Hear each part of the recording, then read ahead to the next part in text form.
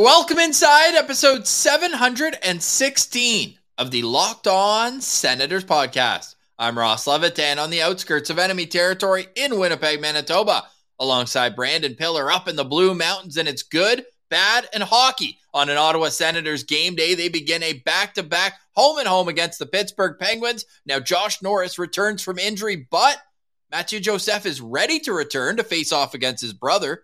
But it'll have to wait as DJ Smith confirms he is a healthy scratch, but wouldn't say why. Very crazy. But we also have Scott Wheeler from The Athletic on our show today. He's going to defend why he has the Ottawa Senators prospect pool ranked 24th in the league.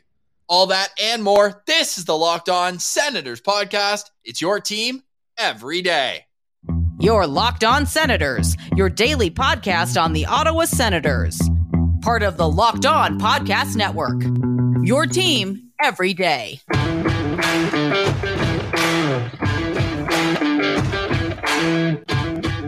I'm Jake Sanderson, and you're listening to Locked On Senators podcast. I'm Tim Stützle, and you're listening to the Locked On Senators podcast. Thank you for making Locked On Senators your first listen on this Wednesday, January 18th. The show is free and available on all platforms, including on YouTube, where the best way you can help the show grow is to like every video by clicking the thumbs up, leaving a comment below, and subscribing to the Locked On Senators channel. Be a friend, tell a friend. The show is also on Twitter at SenCentral, on Instagram, LockedOn.Senators. Pilsy, there are two big nuggets of news today, and I'm going to let you choose your own adventure. Where would you like to start? You know what? Let's start with the positive. Let's start with Josh Norris returning to the lineup. Oh my God, does that sound good to say, Ross? This was a scenario where if he elected to go take surgery, he's not coming back all season long. And even with his decision not to have surgery and rehab, we anticipated at the time that it was going to be later. We thought maybe around trade deadline, we're looking at a return here. So for him to be back this early is a blessing for the Ottawa Senators, because without him, look, we love Shane Pinto, but he's not ready to be a second-line center. And I think that was apparent, because even with his line mates, Batherson and DeBrincat lighting it up, he wasn't really getting in the mix the same way. And his play wasn't really up to the amount of minutes that he was playing. So now he's going to be on a third-line spot, which I think is perfect for him. Norris is coming back, but the interesting thing is, sure, Norris is back, but DJ Smith has confirmed that he will not take any faceoffs. He's on a line with Claude Giroux. Giroux will be taking all the draws for that line tonight. Now, I don't hate Claude Giroux taking faceoffs at any point, because he's one of the best in the league and has been for over a decade. But does this not give you a pause and a bit of nerves now watching Josh Norris tonight? He was injured taking a faceoff. He's returning against Pittsburgh. May I remind you, the exact same team that Shane Pinto returned against last year, where he was injured again. And then he needed surgery, and he was out for the rest of the year. Now, Josh Norris has missed 38 games. We're expecting some rust, but he's also been practicing for a month, and you'd think he'd be able to snap back a few faceoffs in practice before being given the all clear from doctors. I'm going to be nervous watching him play over the next little while.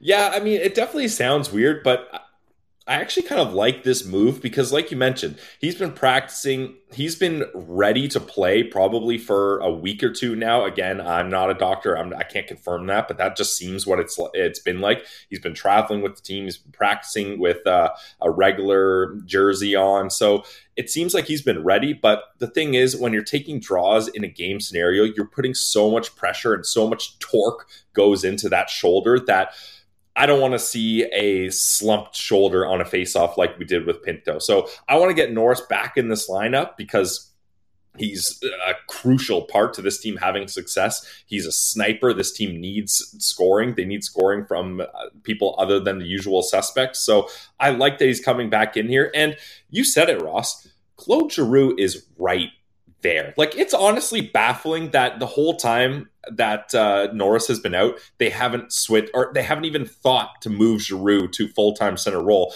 He is arguably one of the greatest face-off men this franchise has ever had. Not even just saying on this team right now, not even just saying on this team without Norris. Arguably the Ottawa Senators' greatest face-off guy ever.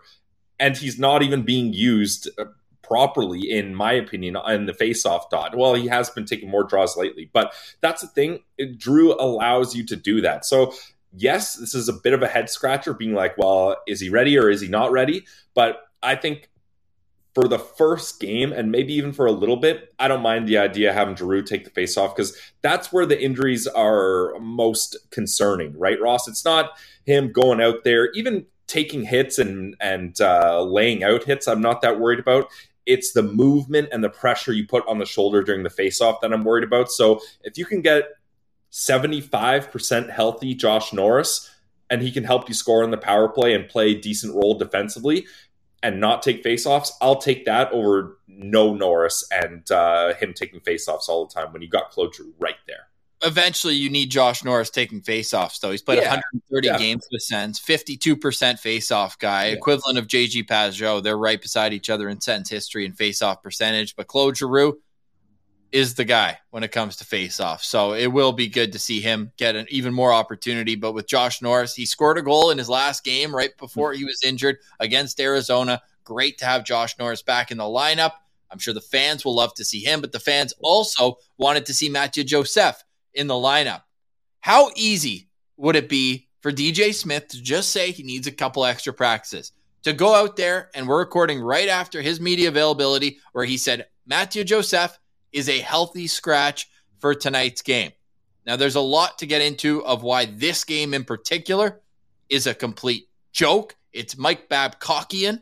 If I'm putting it word of the day harshly, yeah. Well, it's absolutely ridiculous. But you don't even have to go outside of hockey to know why this is ridiculous. After giving him a 4-year contract, almost at $3 million per year, and he's the only guy who's been healthy scratched in the bottom six, where you're like, okay, this guy's supposed to be a part of the core.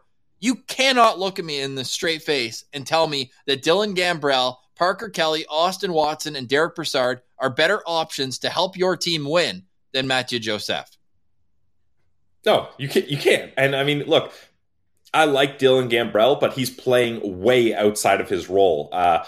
Someone on Twitter, I'm forgetting who, I think it was Mac Miller Forever. He was tweeting that Dylan Gambrell in his last 25 games has 1 point, and that was in the first game of that 25-game stretch. So in 24-game stretch, he has 0 points. Mathieu Joseph is arguably the only guy in this team's bottom six, other than Shane Pinto, obviously, that can add scoring depth to your bottom six, and he's just being healthy scratched. Oh, DJ, why are you healthy scratching him? What's going on with that? No elaboration on why he's being healthy scratched. Like, that is just so crazy to me, especially like if you can bring in Norris and Joseph in one clean sweep back to your lineup. That is such a huge boost to your depth scoring, and it's just not happening. And look, I don't care.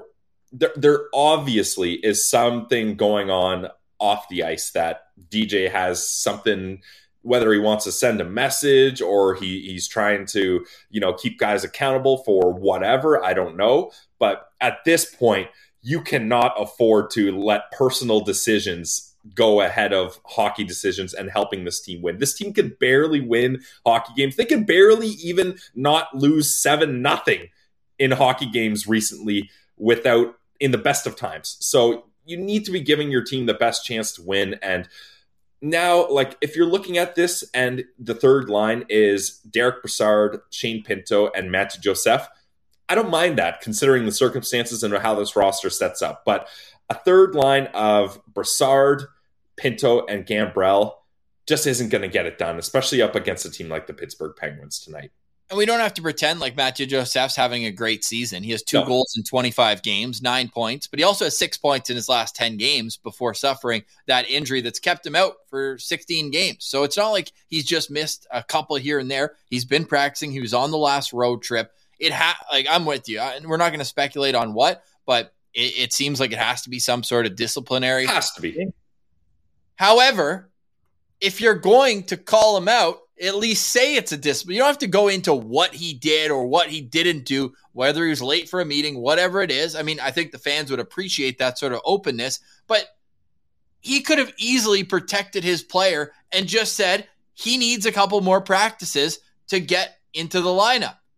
That would have been I still would have disagreed, knowing that he's been practicing for so long, but at least he would have kept it internal. Now he's opened the door for all kinds of speculation, which brings us to the cherry on top. We're going to get to the Pittsburgh Penguins lineups, but tonight would have been the first opportunity for the Montreal-based Joseph family to get to see their kids go head-to-head in the National Hockey League. It would have been the first head-to-head matchup ever in the NHL between Pierre-Olivier Joseph, defenseman for the Penguins, and Mathieu Joseph. Yep. 50 friends and family coming from Montreal in anticipation for tonight's game. I mean, what more is there to say than that? That's why I bring up Mike Babcock, of course, scratching Jason Spezza in Toronto for their home opener. It's almost like what Rick Bowness did with Riley Tuft. But even Riley Tuft was he was a call-up. He was like going to be in and out. So I don't even think it's like this. This guy's on a 4-year contract. He's a part of the core of the team. To embarrass him like that in front of family and friends and his team, I think it's a garbage move, and I lost a lot of respect for the coach, DJ Smith. Yeah, I agree with you. It doesn't seem like there is a reasonable explanation for why this is being done. And right now, the Ottawa Senators, they need to band together as a team. So you think DJ would be like, okay, we're getting Norris back. We're getting Joseph back. This is a really cool moment between him and his brother, his family. This is going to be something that boosts the team, right? Maybe you get some money on the board. Joseph's like, oh man, I want to beat my brother in this game. I got friends and family. I'm ramping it up. I'm going to score a goal. I'm going 110% out there. And the team rallies behind that. Like, God knows there's not a lot of meaningless or lots of meaning in these games for the Senators. They're pretty much out of it already. So why not use whatever you can to try to spark the boys, to try to get them going in this terrible stretch of games here? Like, that seemed like an easy call, Ross. You're just like, okay, we got something to motivate us here. We can pull that in and we can use that. Nope, scratch it. Instead, now it's going to be something that maybe divides the team. And this is a locker room that cannot have that right now. So, yeah, I really dislike this move by DJ Smith. The Ottawa Senators have 1 win in their last 5 games, and in their last 4 have been outscored 21-7. But no, you got to keep Dylan Gambrell, Derek Brassard, Parker Kelly, and Austin Watson in the lineup. Those bottom 6 wingers should be interchangeable on any team of the league, let alone one that is trying to make a push here and actually give their fans some sort of positivity, some sort of hope to cling on to right now. I think this is a complete garbage move from DJ Smith. And if it's going to be a disciplinary thing, at least say it. But to not elaborate, to sound so crass and just say, he's out. He's healthy, but he's out. He missed 16 friggin' games. Just say that he needs a couple extra practices, and we would have at least okay, fine, whatever. Wait another day. Garbage move. I hope that it's going over better in the dressing room than it is online, but I would doubt it, because if I was a teammate of his, I would be pissed on his behalf. Right? We are not even 1 year since Pierre Dorion said he is scratching the surface on the type of player that he's going to be. We are less than 6 months from him giving him a 4-year contract. I wonder what the conversation was like between Pierre Dorion and DJ Smith about this decision, because Mathieu Joseph, remember, Nick Paul wasn't going to get traded to Tampa until Mathieu Joseph entered the equation. Don't look now. Nick Paul has more goals this year than Joseph has points. And that's a whole other discussion. But it also is a bit more of a put down when you look at what the grass, how much greener it is on the other side. And that's not to open the whole can of worms of how so many players seem to catch their stride after leaving Ottawa. But I am extremely disappointed with this decision. I read Taylor Haas's article with the Pittsburgh Tribune. The family was super excited. The parents could not believe they had the opportunity. If anything, Pierre-Olivier Joseph should be the healthy scratch. He's the number 6 defenseman on an entry-level deal, not on a 4-year deal making $3 million.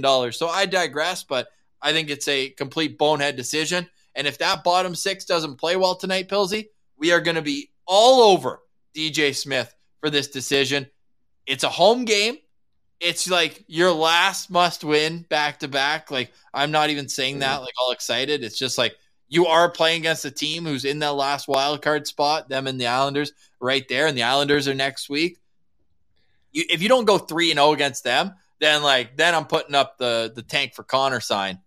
And this is the last stand. I'm sure in the dressing room, at least they feel that. I can't even convince myself that, but I'm sure. Yeah, I'm not convinced, Ross. Yeah, but I'm not in the dressing room, you can say that. You're like, this is the team. This is the team. Well, you're not giving your team the best chance. So I've been kind of on the fence, like with DJ Smith, because we like him as a guy, and it's clear that the players as a whole like him. But DJ Smith, the coach, I've officially lost all confidence. This team will not take another step forward with him as head coach of the Ottawa Senators. It's time for a change. There's no defensive structure, and now I'm questioning the only thing that I didn't question about him as a head coach, which was how he was able to communicate with players and with media to throw Matthew Joseph under the bus. And yes, he's underperformed, but so have so many others in that bottom six. He's the only guy who's ever had to actually take responsibility and be taken out of the lineup as a healthy scratch earlier this year. And then now as a returnee from injury, no, not quite. Now you're health bombed. Ridiculous. Yeah, that's the straw that breaks the camel's back on Ross and DJ Smith, I guess. Yeah. Anyways, we'll have more on the postcast tonight. We also have a game day preview coming up, Locked On Lookout Player. But what do you say we get to our interview with Scott Wheeler? Yes, after a quick word from one of our sponsors, it's Bet Online. Guys, this is going to be an interesting game to check the odds on Bet Online. You get Norris coming back up against the Pittsburgh Penguins at home. No Matthew Joseph, though, so we'll see how that goes. But the good thing is you can find all the latest odds, news, scores, podcasts, updates, whatever you need to make an informed sports gambling decision. You can find that at Bet Online. They are the trusted online sportsbook of the Locked On Podcast Network, and for a good reason. They got all the best odds on hockey, football, basketball, boxing, golf, UFC, whatever you like, they got it. So head to the website today or use your mobile device to learn more about the trends and action. Guys, it's betonline.net where the game starts. All right. Now, let's get to today's interview with the Athletics' Scott Wheeler. All right, we now welcome on a very good friend of the show, a man bold enough to rank every single prospect with every single team. Scott Wheeler from The Athletic joins us once again. Scott, how are you doing today? I'm doing well, guys. I'm doing well. Just got back from Plymouth yesterday, and I was saying before we started recording here, but this is a crazy time of the year. The World Juniors right into the BioSteel All-American game, right into next week, getting out to Langley for the CHL Top Prospects game. So this is the mid-season for me. This is the go time. And with all this covering the prospects, what's been kind of your main takeaway? We haven't got to talk to you since the World Juniors. What was your main takeaway from that World Junior tournament? Honestly, just how good. The town, Halifax, loved it. Like I was only my second time there as an adult, and just fell in love with the place, the people, the restaurants, the food, everything about Halifax was incredible. Especially after doing 3 tournaments in Edmonton, if I'm being honest. But the best part about this year's tournament was just the hockey. The hockey was as competitive as really maybe it's ever been. I think this is my 8th or 9th World Juniors, and that was the best, most competitive tournament that way that I've ever covered. The bottom tier teams were good. There were upsets. There were, I don't know, half a dozen overtime games. Slovakia nearly knocked out Canada in the quarters. Slovakia and Switzerland won on the other side.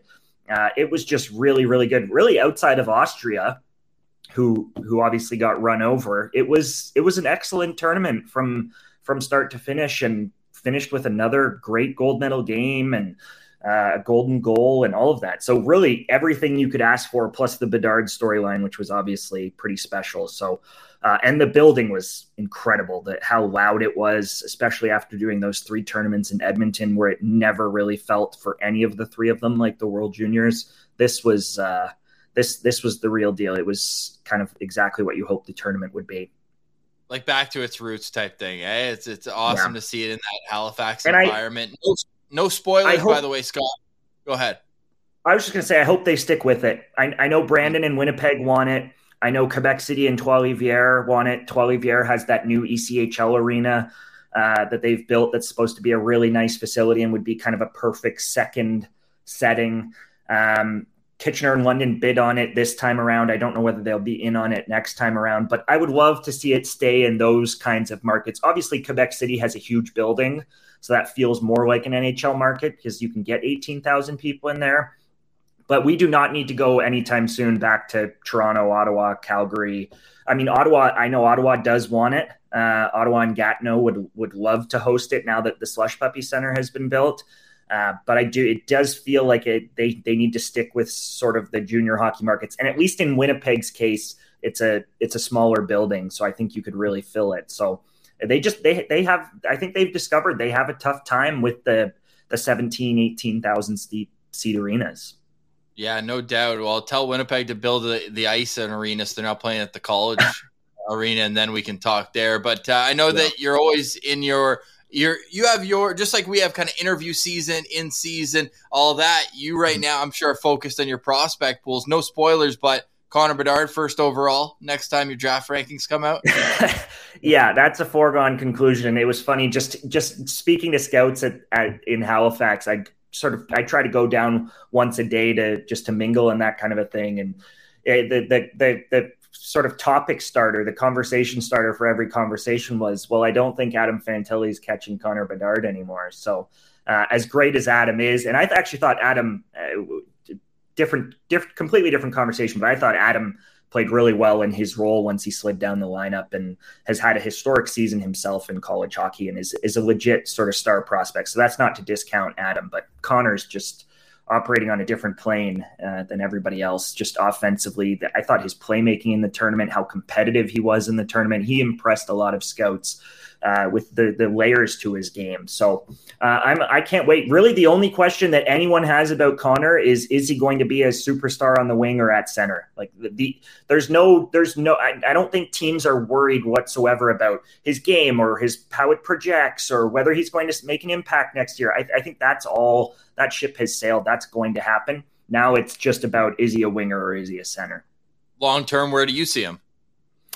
I like him at center, honestly. He's the faceoffs is an issue. Like if you're a 45%, 46% guy in the WHL, that's going to be a big problem for you in the NHL. Even the guys who are 60% at that level are typically sort of 50% once they make the jump. So he's not good in the faceoff circle. But I love the competitiveness. You want him to have the puck more. You want him to feel like he's involved in the game more. And there's just more of that at center. So I'll be fascinated. I think whichever team gets him, whether it's Columbus, Anaheim, whoever, it doesn't matter. I think they'll try him at center and on the wing, and you just take it from there. A lot like Ottawa did with Tim. Yeah, 100%. Well, Tim Stützle graduated graduated last year, was on this list 2 years ago. The Senators over time have slid, but they've also added talent to their NHL roster, as you had them in 2021 ranked third and then down to 17 last year. They come in on your annual countdown at number 24. Now, before we get into a couple risers, fallers, some of your favorites, some guys who maybe fell off in your mind over the past year, just give the listeners a quick rundown of what your most important tools are when you look at ranking these players. Oh, very good question. I think there's two sets, right? The goalies are tricky. Goalies, I typically rely on others. I trust in the data, that kind of a thing. I watch goalies. I study goalies, their movement, their athleticism, the way that they go post to post, they're controlled, all of that. But goalies is not a forte for me, so I typically just rely on the expertise for others. And you'll see me quote people much more often in my goalie reports than in my forward or defenseman. But for forwards, the things that matter most to me are, one, just the way that they process the game. I think the guys that struggle in the NHL are often guys who have tons of skill in isolation, right? We've seen the Zach Stanishins, the Owen Tippett's finally figured it out, but the guys who could really shoot it or really skate it, the McLeod brothers, for example, Kasperi Kapanen. Often it takes those guys who are, you watch them play and you think, oh, that has to translate because they do that one thing really well. Increasingly, those guys struggle in the NHL because they don't actually process the game that well, and they've relied on those tools at lower levels to carry them forward. So the big thing for me is just processing. The way that they read the game, read coverage, can they play through layers? Can they problem solve? Or are they constantly putting themselves into difficult situations, skating into trouble, that kind of a thing? So I think increasingly the game is less about speed now than maybe it has ever been. That which runs contrary to the way that we thought it was going to be coming out of that 2012 lockout, right? Everybody thought it was going to be a track meet and it was going to be sprinting back and forth. And that is not at all really what the game is now. The game has become about possession. You're seeing more and more teams reset and play slowly through the neutral zone. And then inside the offensive zone, it really slows down and it becomes about that sort of tactician, right? So with forwards, that's a big deal for me, just the way that they can figure things out there. Can they, in a situation, find their way out of trouble? And then for defensemen, it's changed over the years. Increasingly, I think NHL clubs care a lot about length in their defensemen. I think the game's gotten a lot smaller at forward and a lot more talented at forward, and it almost feels like it's going back the other way just because of Tampa and St. Louis. Teams really watched what Tampa and St. Louis did with those blue lines where everybody was 6'3" and could skate. So I think teams are increasingly looking for that. There is, and I am as well, but there's room for error in that as well. That's how Olen Zellweger and Lane Hudson and some of these guys sort of sneak through the cracks. So I'm also cognizant of that.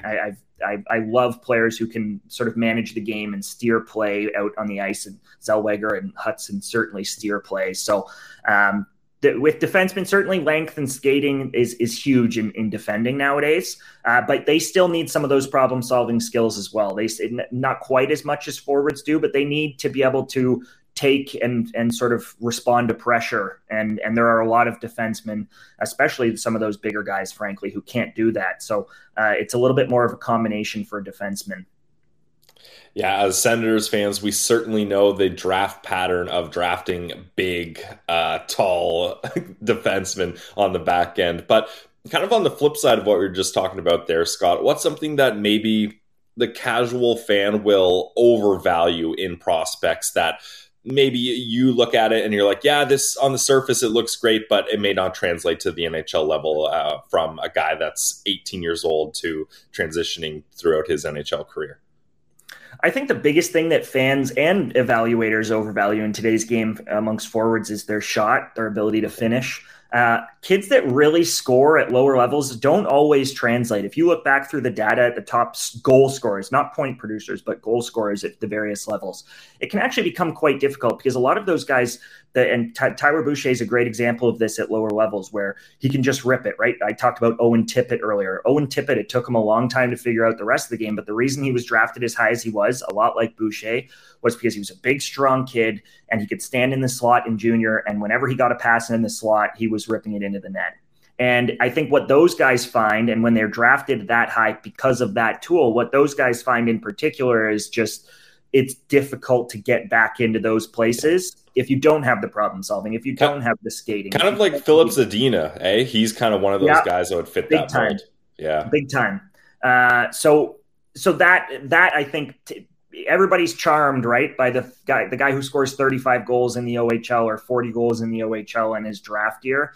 And even Kiefer Bellows, if you guys recall, with the National Development Program, who then went on and played for the Portland Winterhawks and left college and did the Chaz Lucius is another kid, goal scorer at the lower levels, right, who's now back in Portland and sort of figuring things out. So I think that though it's really easy to watch a game and watch a kid at the junior level who scores every night, like a Lucius or a Tippett or a Zadina, and sort of fall in love with that. And oftentimes you're missing the bigger picture. So I think really just the premium that's placed on shooting, I think gets people in trouble. I like that. Great little primer here. And now, so the Senators from last year's list have graduated a pair of pretty key players, number 1 and 2 from your list last year. Jake Sanderson already crushing 21 minutes a night at the NHL level. Hey, are you surprised that through 45 NHL games, he has 2 penalties and one of them was a phantom high stick that he didn't even touch the guy's face? That is a little bit surprising. Obviously, D take penalties, just even the good ones, at a pretty high rate. And he plays not an overwhelmingly physical game, but he's a very, very engaged player physically.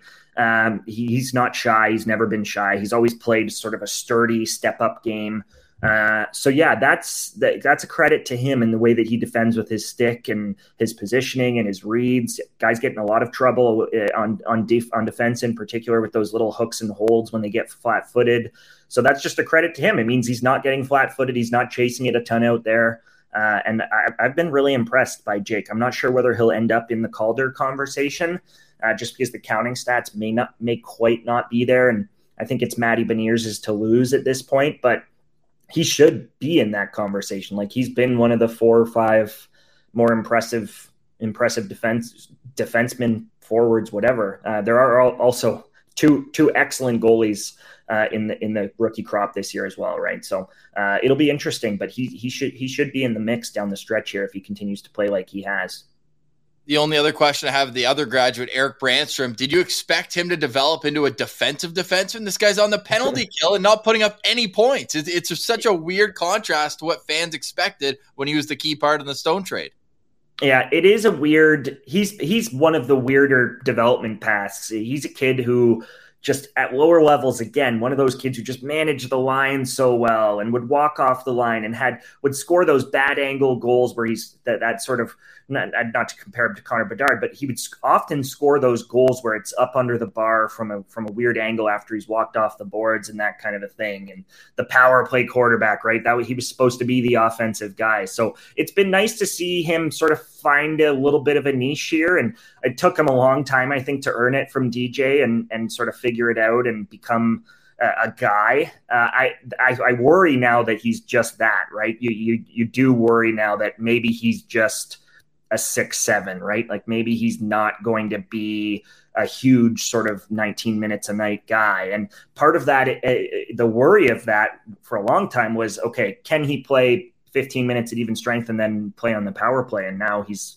not even on the sort of top PP or anything. So it's an interesting situation. And with Jake and Thomas, they've got guys who can really eat minutes in those two, but it does, I mean, you guys know this better than anyone, but it does feel like they need a third guy that can do that. And it doesn't look like Brannstrom's going to be that long-term. So maybe he just settles in as a sort of smaller piece of the puzzle than maybe you hope for when you're going out and acquiring him in a trade like that. Yeah, that's definitely fair. It's been interesting following Brannstrom's path here, but those are some of the guys that have graduated. Let's get to your current list. Everyone go check out Scott Wheeler's prospect pool rankings. The 2023 list is out.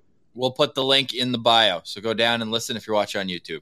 Absolutely, yep. And the Ottawa Senators finished 24th in your rankings. Scott, who was the one guy when you're doing the Sens ranking that maybe you had to revisit and you're like, is this where I want to put this guy? Is this where he belongs? Like, did you have a hard time kind of ranking them, or did it all kind of flow smoothly for you?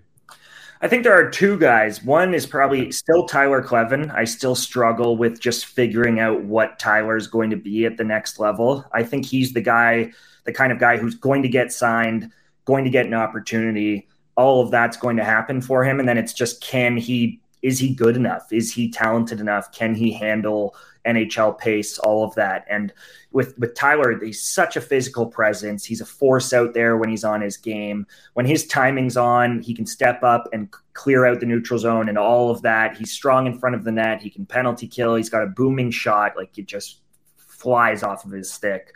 But it just, there are still moments in games where he's slow on his pivots, or he's caught puck watching, or there's a guy who sneaks in behind him and that kind of a thing. And that has happened pretty consistently for him at the college level. And yet the tools are so obvious and so clear. And he just feels like he's going to be a third pairing sort of hard-nosed guy, right? Like, that's what he looks like out there. So he's tricky, because if he becomes that, he probably belongs a little bit higher on my list than I've had him.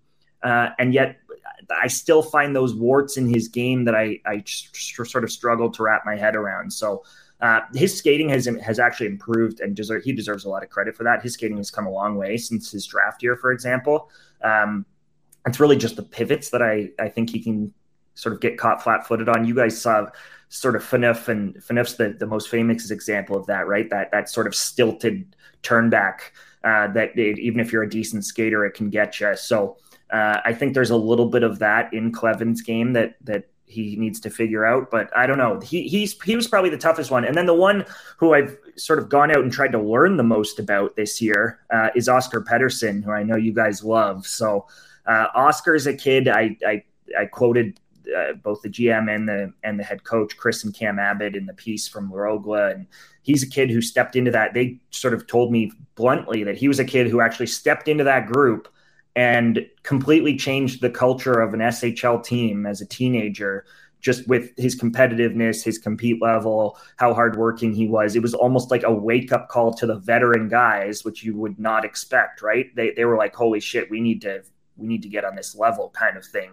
And I think that's what the Sens have gone after, right? That's what a lot of their forwards in particular have looked like over the years. You go through the list, even Josh Norris, like Angus Crookshank, all these guys, they're workers, right? And regardless of their size, the big guys and the little guys, it's part of the reason they like Boucher.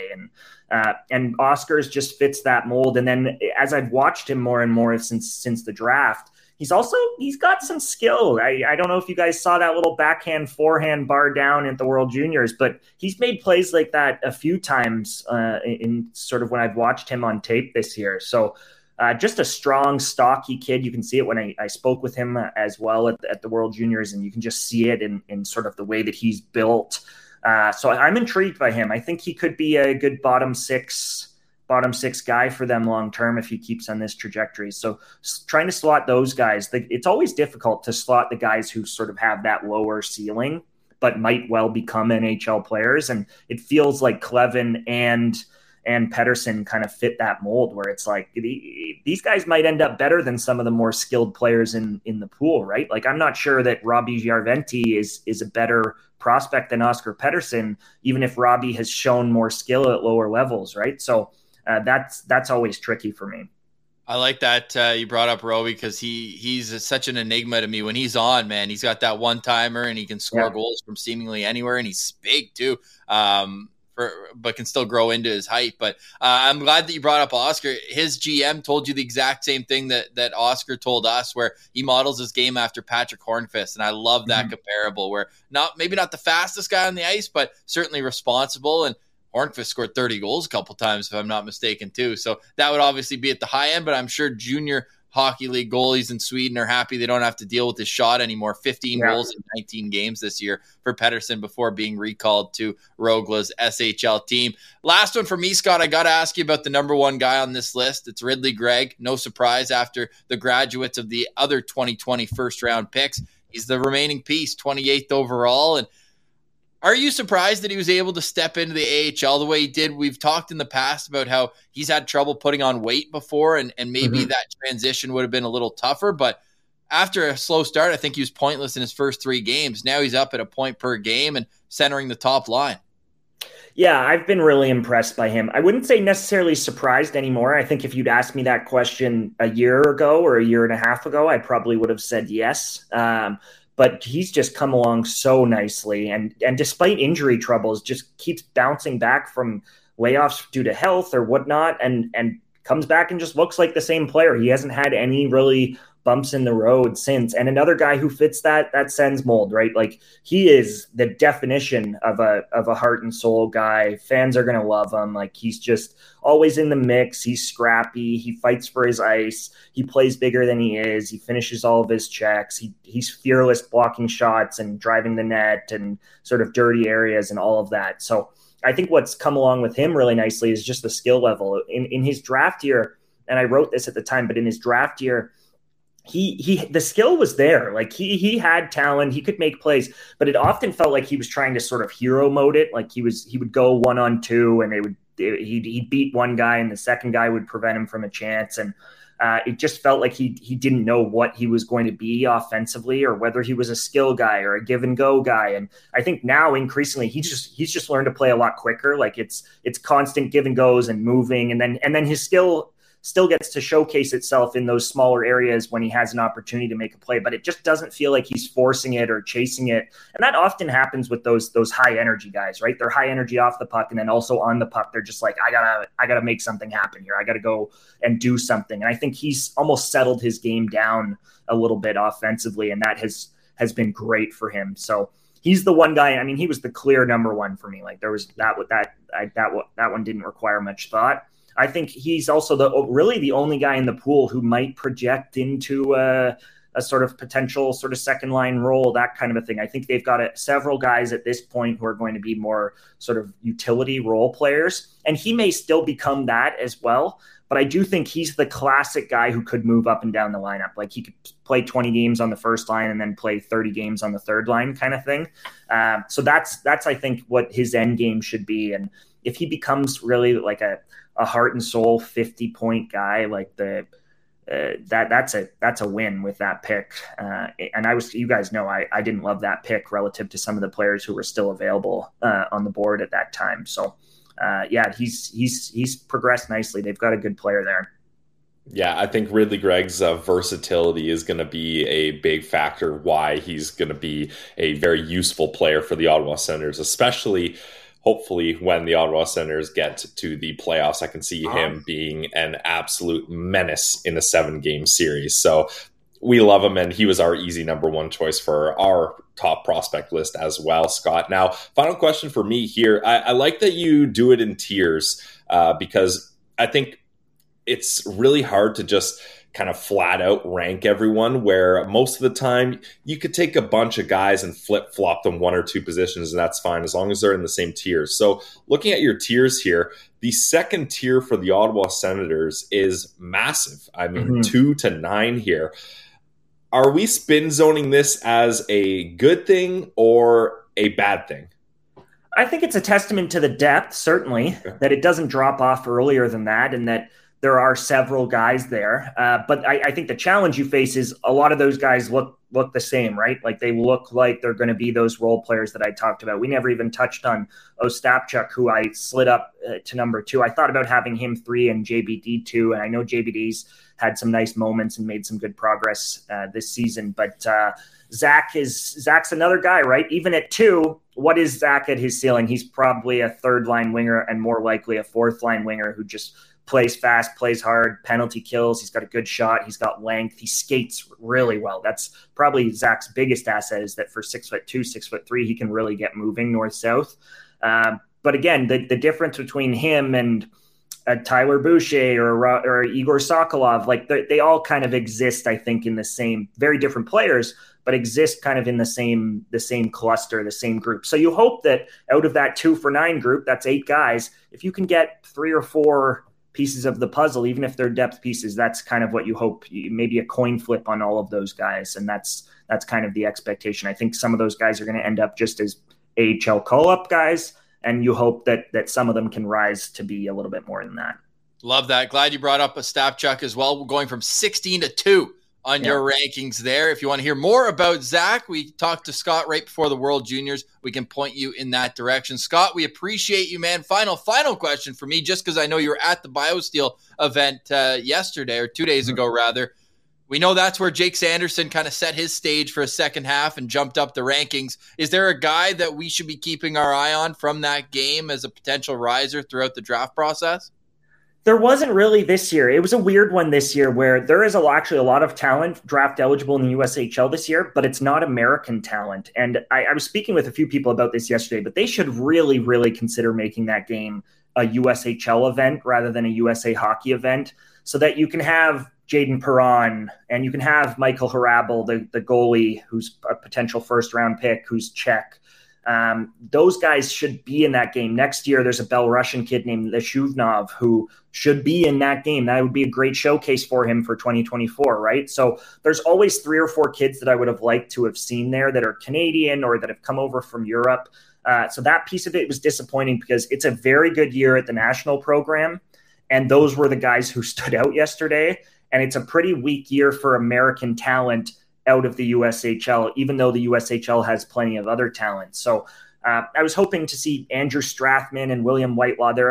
They both play for Youngstown, and they're probably the 2 best prospects in that game who don't play at the NTDP. And neither of them were really standouts. So it was the same characters that we've been hearing about all year. It was Oliver Moore and Will Smith and Ryan Leonard and Gabe Perreault. Like the big 4 were really still the big 4. So it actually wasn't, for my purposes this year, wasn't a particularly enlightening game because those 4 guys have just been so dominant all year, and we really didn't learn anything about the rest of that group yesterday. So nobody really grabbed it. Well, maybe you'll find something out at the CHL. event, which is coming up. Talk about a good group. Very different story than the USHL game this year, or the All-American game, I should say. It's this group is a ton of fun, and I think those WHL guys in particular are really competitive. And I think Riley Height and Andrew Cristal and some of those WHL guys would really like to make a statement so that it's not just the Bedard show. And I'm sure it will be the Bedard show. I'm sure he's going to score a couple in the game, and we'll all be talking about him. But it's a very, very good, after a few rough years for that game in terms of lean CHL talent, this is a special group. So there's going to be a lot of skill on display. I'm really looking forward to it. Well, Scott, we're looking forward to following along your notebook or whatever comes out from that on The Athletic. And everyone, go check out the entire list for not only the Ottawa Senators, but it's a great kind of tool, whether you're using for fantasy drafts, for long-term outlooks, or anything else. The write-ups are great and the quotes even better. Scott, appreciate you joining us, man. We'll do this again down the road. Thanks, guys. Stick taps to Scott for joining us. Appreciate it, and appreciate Sens fans for giving him a little less of a hard time for this list. He works hard with what he does, and whether you agree or disagree with where he ranks players, the write-ups are very in-depth. So I'd recommend everyone to go check that out. Like I mentioned in the interview, we'll put the link to the article in the description of both the audio and the YouTube version. Pilsy, it's a game day for the Ottawa Senators. The Sens limp into this one, but so do their opponents. Let's start by taking a look at how the Pittsburgh Penguins are expected to line up. The top line is Sidney Crosby, Jake Gensel, and Brian Rust, followed by Evgeny Malkin with Jason Zucker and Rickard Rakell. The bottom six, Teddy Bluger with Matt O'Connor. I just dropped a old sentence. Logan O'Connor, Stanley Cup champion with Colorado. And then Jeff Carter, a two-time Stanley Cup champion at right wing. On the fourth line, making sense of the Sens guest, Jonathan Gruden. Sens fourth-round pick made his NHL debut last game. He's centering the fourth line between McGinn and Kasperi Kapanen. On defense, Brian Dumoulin with Ty Smith, Marcus Pettersson with Friedman, and Pierre-Olivier Joseph with Carter Ruweel. We are unsure whether it's going to be Casey DeSmith or Dustin Tokarski, but Tristan Jarry is out with injury, and we also want to send well wishes to Chris Letang. He's had a really tough time right now, whether it was going through a stroke and then losing his father.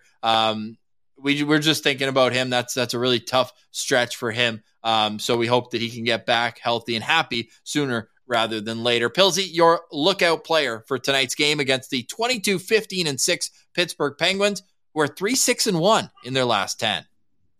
My lookout player for the Pittsburgh Penguins is going to be, you know what? I'll go with Jonathan Gruden here. This is a guy, I know he's a fourth-line center, so this lookout player isn't like, watch out, this guy is going to absolutely light up the Sens. But Jonathan Gruden was a guy that he never really popped off for the Sens as a prospect here, but there was some potential. He was the prospect that went along to Pittsburgh with the draft pick in the Matt Murray trade, and I think people kind of overlooked it, but he's someone that I think in a couple game scenario, in a bottom six role like he is here, I think he can be successful. So we're talking about a bottom six for the Ottawa Senators that has struggled. I want to see how he does up against the Sens bottom six here. So you know what? I'm going to be looking out for former Senator prospect Jonathan Gruden. We'll see how much ice time he gets. He had the no bucket warm up, was looking absolutely solid there because they put in that rule. You got to wear your helmet in warm-ups. They still do that lap where they take it out. But he just kept it off all warm-up. He's like, I got the flow. I'm ready to go. And if no one tells him to put it back on, why not see if you can get away with it? He played 7 minutes in his NHL debut against Anaheim, went 1 for 5 in the faceoff dot as well. So hopefully the Sens can take advantage of a young, inexperienced centerman who will be snapping back draws. My lookout player, Pilsy, this might shock you.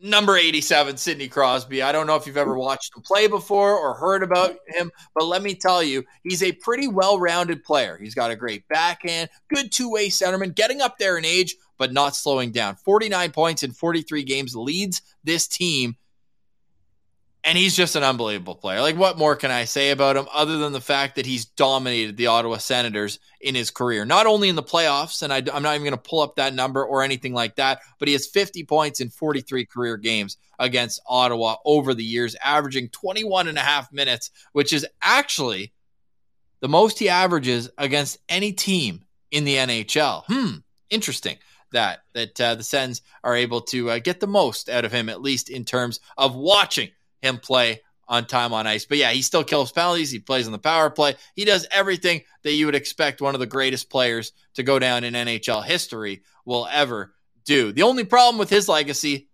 is what he did to our boy, Marc Methot.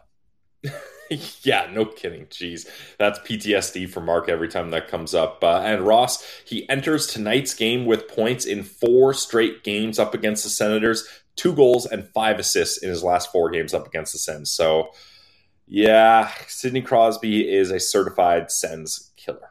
Might want to keep an eye on him. Thank God, though, when we did this lineup chart that I didn't have to put should I redact that name? Yeah, just don't say it. We don't never mind. I'm glad that his winger isn't the same as it was in 2017. Mm-hmm. Okay, your key to victory. Because this Penguins team, like Hunter Hode's Locked On Penguins, he's been calling it rock bottom. He's been calling it like this team stinks. I'm excited to see what he means by that because I feel like Pittsburgh's gotten the better of Ottawa overall head-to-head in the last long time. Oh, absolutely. Yeah, I think I have the stat here. Pittsburgh enters tonight's game with points in 10 of its last 12 games versus Ottawa. They're 8-2-2. And going back further, the Penguins have points in 22 of their last 26. Their last 26 games against the Sens, Ross, this is their record. 18-4-4. Yikes. So this is going to be a tough home-and-home situation for the Ottawa Senators. But my key to victory is, once again, Ross, the Sens are going up against a bona fide kind of playoff contending team that is down bad with injuries. No Jeff Petrie, no Chris Letang, like we talked about, no Tristan Jarry. They've got a couple other defensemen out. Like, this is a weak D-core as you went through the lineup here, Ross. So my key to victory here is going to be put a lot of pressure on this D-core because up front, this is a team with a lot of depth. I mean, Kasperi Kapanen, not exactly an all-star, but he ends up on their 4th line here. That's a guy that is in most teams' middle sixes usually. So for them to have the depth up front, it's going to be hard to beat them with the way the Ottawa Senators are. Would be really nice to get some depth on forward, especially in the wings. Not sure what the Sens can do about that.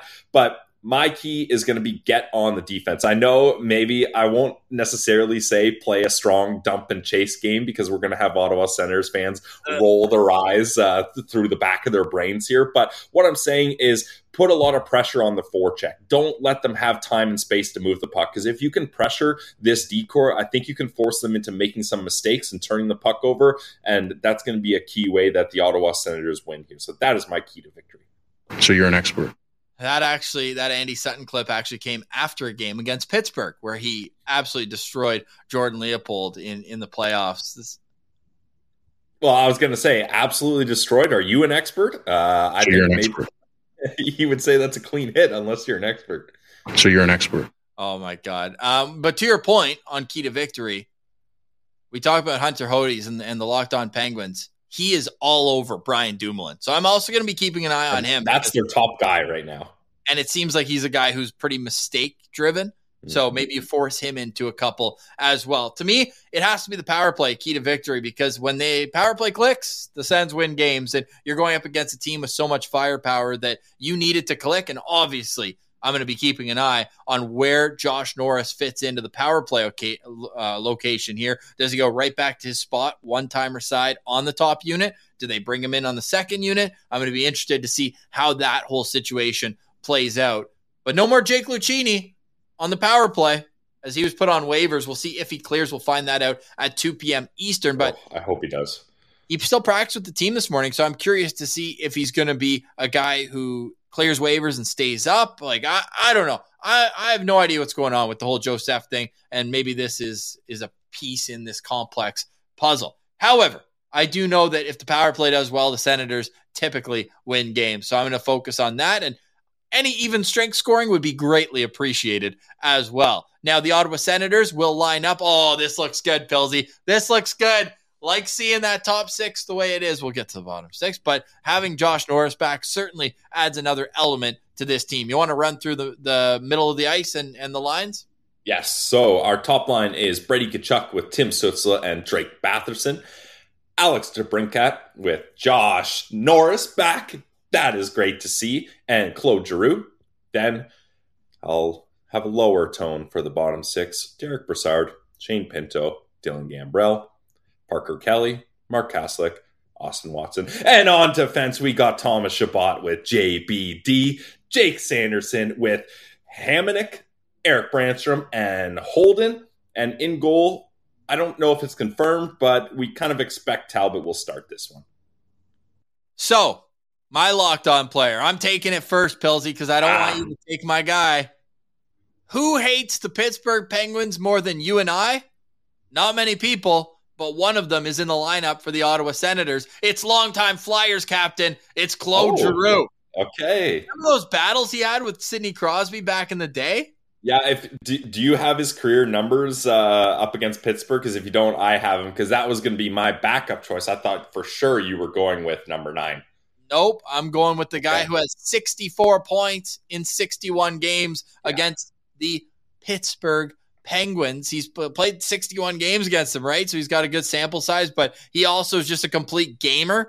And you know that over those years, Sidney Crosby was always the talk of the town, always going to be on the front page. But Claude Giroux, man, quietly put up amazing point totals, and it probably always felt like the little brother in the city of brotherly love. But I think that he's going to go, and this is his first time playing against Pittsburgh, wearing a Sens jersey. I'm excited to see what he brings into this. I don't want to call it a rivalry because it's the same rivalry as a hammer and a nail in recent years. But maybe he can flip the hammer around, and instead of them hammering it, maybe they're going to pull it out. Get that nail free. Is that better if you're the nail to instead of getting hammered being pulled out? I don't know. I mean, you don't want to be the nail in any scenario here. Freedom, though. Okay. It's like being rescued from the ocean. It's like, is it okay to get on the life preserver? Sure. All right. I'll take that spin zone. Claude Giroux, locked on player. I'm expecting 2 points tonight. Love it. Love it. Levy lock? Ooh. I will let you know closer to game time at Sen Central. I'll let you know the odds. Bet online. Okay. So a mildly confident expected 2 points from Claude Giroux here. Yes. How about this? Levy lock, Claude Giroux assists on a Josh Norris goal. I like that. I like that a lot. So that leads perfectly into my locked on player. It's got to be Josh Norris. I mean, this guy hasn't been in the lineup since October 22nd. Having him here it just makes me feel all warm inside, Ross. Like the top 6, that's the bread and butter of this Ottawa Senators team, of this franchise moving forward. And now that Josh Norris is here, everything looks right. Maybe you can tinker with where you have guys on what line, on what wing. That's all fine. But as long as my top 6 for my Ottawa Senators contains Brady Tkachuk, Tim Stützle, Drake Batherson, Alex DeBrincat, Josh Norris, and Claude Giroux, I've got a great feeling about how that top 6 is going to perform. So I am so glad that Josh Norris is back, and I will be locked on to him tonight. You got his career numbers, Pilsy, because I got him here if you need him against Pittsburgh. I actually don't, so go ahead. Help a brother out. 2 games, 2 goals, 1 assist. 2 games? That's it? Yeah. Well, I guess, the All-Canadian year was a big part of his time, so yeah. And then he was injured for a bunch of... Fair, wow, that's crazy. That was the same year, the Canadian year. But even still, 2 games against the Pittsburgh Penguins, and he's got 2 goals. So hopefully he can continue that streak. Are you feeling good about tonight's game? No, me neither. All right. I don't feel that good. If it was anyone but the Pittsburgh Penguins, maybe I would have a different answer. But when your coach goes into this game deciding, I don't really need to give my team the best chance to succeed here, and you're coming up against a team that absolutely destroys you, let me remind you, the Pittsburgh Penguins are 18-4-4 in their last 26 games up against the Ottawa Senators. And Ross, this has changed so quickly on me, but I have such little faith in Cam Talbot and or Anton Forsberg right now. You want Cam Talbot's career numbers against Pittsburgh? Probably not. He has 1 win in 8 games, 1-3-4. Yeah. Now, a lot of those are a decade ago, probably playing with the New York Rangers when they were in the same division, but still. 1 win in 8 games. And we saw that he has bad numbers in his career against St. Louis, and that certainly carried in to his game last night. So we'll see. .902 save percentage against Pittsburgh in 8 games. In all likelihood, he starts. He did not skate today. Still no return imminent. Artem Zub did not skate today. Nikita Zaitsev did skate, but is not ready to return. You know he won't be a healthy scratch, though, when he's ready to return. I mean, Nikita Zaitsev was the other player that has been healthy scratched, and that was a good kind of, I don't want to say renaissance story. What's the word I'm looking for? Reset? Yeah, sure. That was a good reset for him. So we'll see. But yeah, the Matthew Joseph scratch, it like, if he's not back next game up against Pittsburgh, then there's something serious going on between him and the coach. Yes, sir. Sounds good. We will get to that later today in the postcast and let you know how this one went as well. Pillsy, any final thoughts on today's show? I mean, typically I would give a go Sens go here, but I'll give I'm glad Josh Norris is back. That will be my final thought. All right. Josh Norris returns to Linus. Let us know in the comments what you think about DJ Smith's decision to scratch Matthew Joseph and the way he communicated that with the media. For now, we say goodbye. For Brandon Pillar, I'm Ross Levitan. Thank you to Scott Wheeler for joining us. This has been the Locked On Senators podcast, your team every day.